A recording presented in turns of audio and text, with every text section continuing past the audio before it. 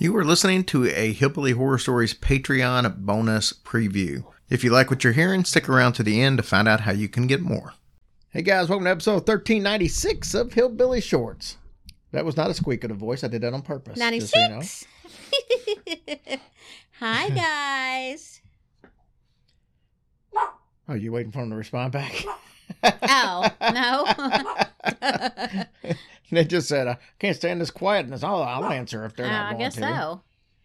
Hey guys, how y'all doing? Oh, no, I asked a question again. Sorry, you know what I'm talking about. All right, then that's enough. All right. So, Tracy, we're going to do, actually, while working on the story for this Sunday's episode, it's a story based out of New Jersey. I thought, you know what? We haven't done a lot of New Jersey stuff. Yeah? Other than the Jersey Devil and a couple other little things. But I thought maybe we can dig in. And since Sunday's show is going to be on a place in New Jersey, I thought we would cover some on the shorts. Oka-doka. So I'm just going to go. This is actually from an article called The Montclair Girl. I have no idea. I'm assuming that that's some type of magazine, online magazine. That's what it looks like. It says, before the age of smartphones and social media, teens spent their time cruising in their cars looking for the weirdest and spookiest places to dare their friends to visit. We did that. We did. They would drive down Clinton Road with a crush or visit the Devil's Tower with soccer teammates, and it never seemed too difficult to find pretty scary local spots. These sites are where the legends linger even today, and in honor of Halloween, the most haunted time of the year, it's the most haunted time of the year. Anyway. Don't run a Christmas song. We've compiled a collection of northern New Jersey spookiest locations, from the most benign to the genuinely frightening. Read on for some tales of haunted New Jersey. So, the first would be the Devil's Tower in Alpine. Perhaps one of New Jersey's most puzzling structures, the Devil Tower originated in the purest of things, love. Constructed in the early 1900s by designer Charles Rowlands Lamb.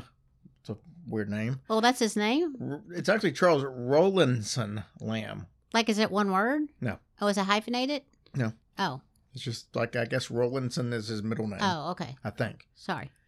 It was built for a sugar baron named Manuel Rionda. Now, Rionda's wife wanted a view of the dazzling New York City skyline. So he made her the tower, and he joined it via an underground tunnel to the nearby mansion.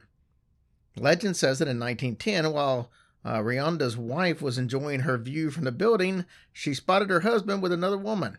In her heartbroken despair, she threw herself off the tower.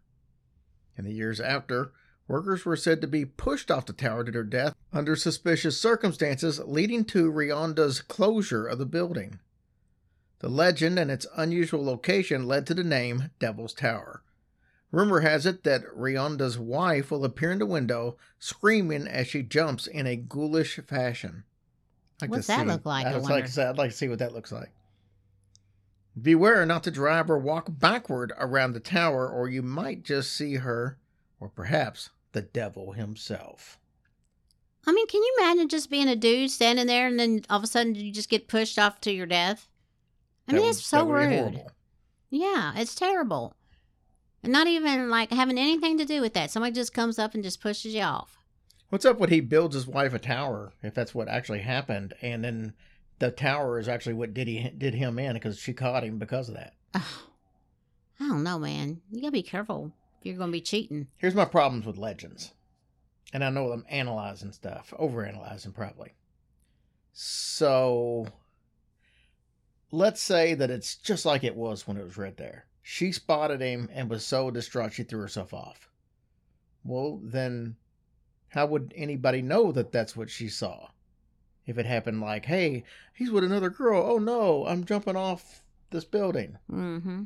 Nobody would know that no, he was caught, and nobody would know. So, I mean, how did that come to be? I don't know. Or is it that she saw they had a big argument and then she, at another time, went up there and threw herself off?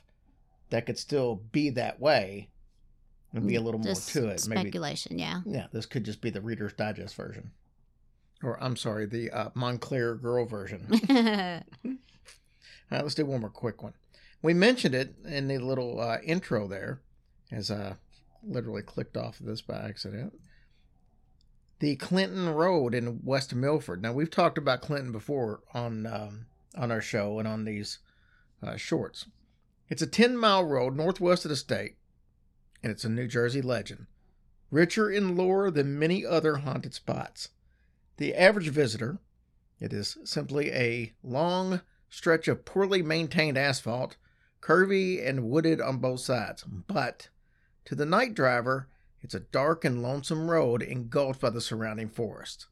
The things of nightmares. People have reported feeling like they're being watched, strange lights, and disembodied childish laughter, even going back to when it was first settled in 1905. A local wrote of the witches and the bands of robbers that stalked the region.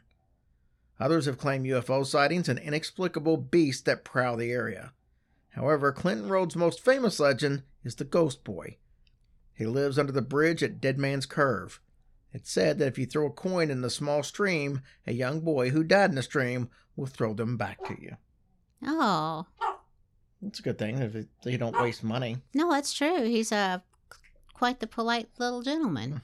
So, anyway, there's a couple of haunted New Jersey places, and we'll be back tomorrow to talk about some more. All right. Love y'all.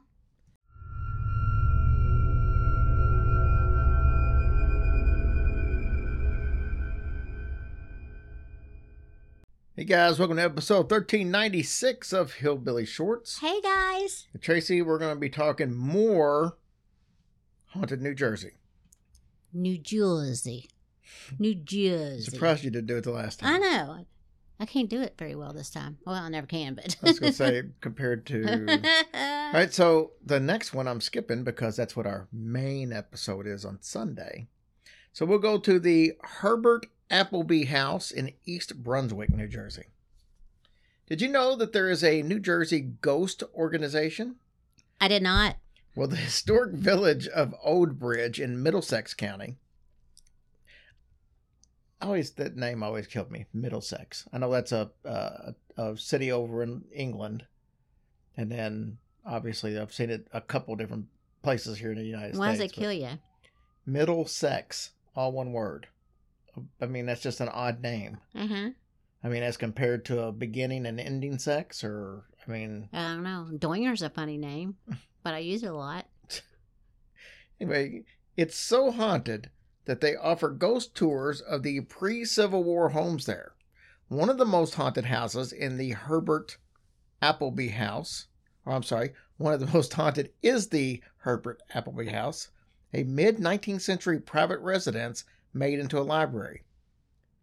The history of Old Bridge is so interesting. There's murder, mayhem, and a lot of spooks, said New Jersey Ghost Association co-founder and East Brunswick resident Karen Temper to Patch, I guess, which is also a magazine.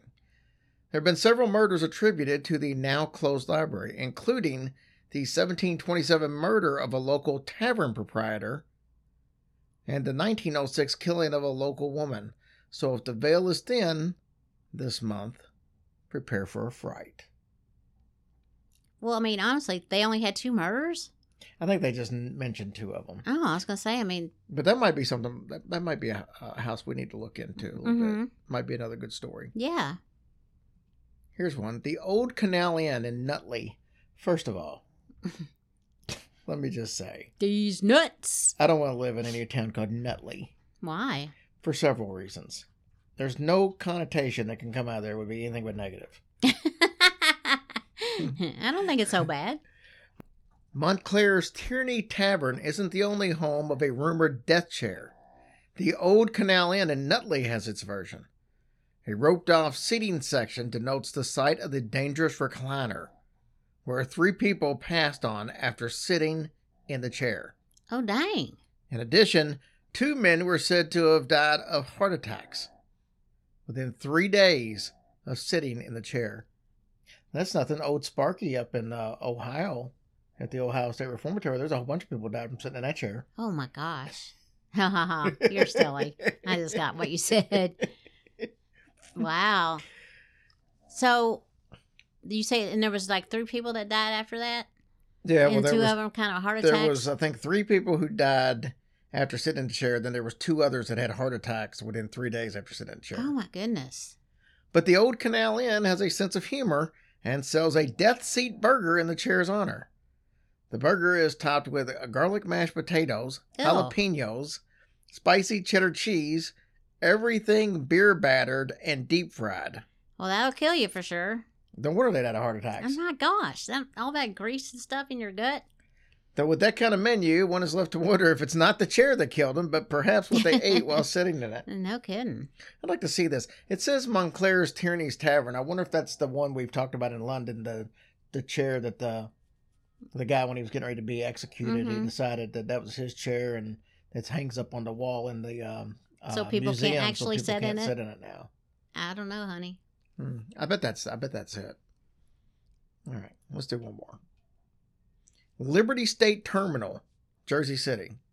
This New Jersey landmark is on the State Register of Historic Places and on the national one. So wow, what an honor. It was built in 1889. This terminal was a booming hub for 30,000 to 50,000 daily commuters in the early days of the terminal. Isn't that crazy to think about all those people going through there? That's a lot of people. Yeah, especially like in the 1890s. You know, that seems a little... for real. They're like, I ain't riding no horse no more. Put me on there. In the early days of the terminal, it housed workers, a pub, and even gender-separated waiting rooms. So, it said, can we please bring those back? While there have been no reported deaths at the station, rumors persist that a lady in white, who has been seen by both visitors and employees, is there. And she has long white hair and wears an entirely white outfit, walking her way through the train terminal until she disappears into a wall. Other tales include a ghost train that leaves the station at midnight.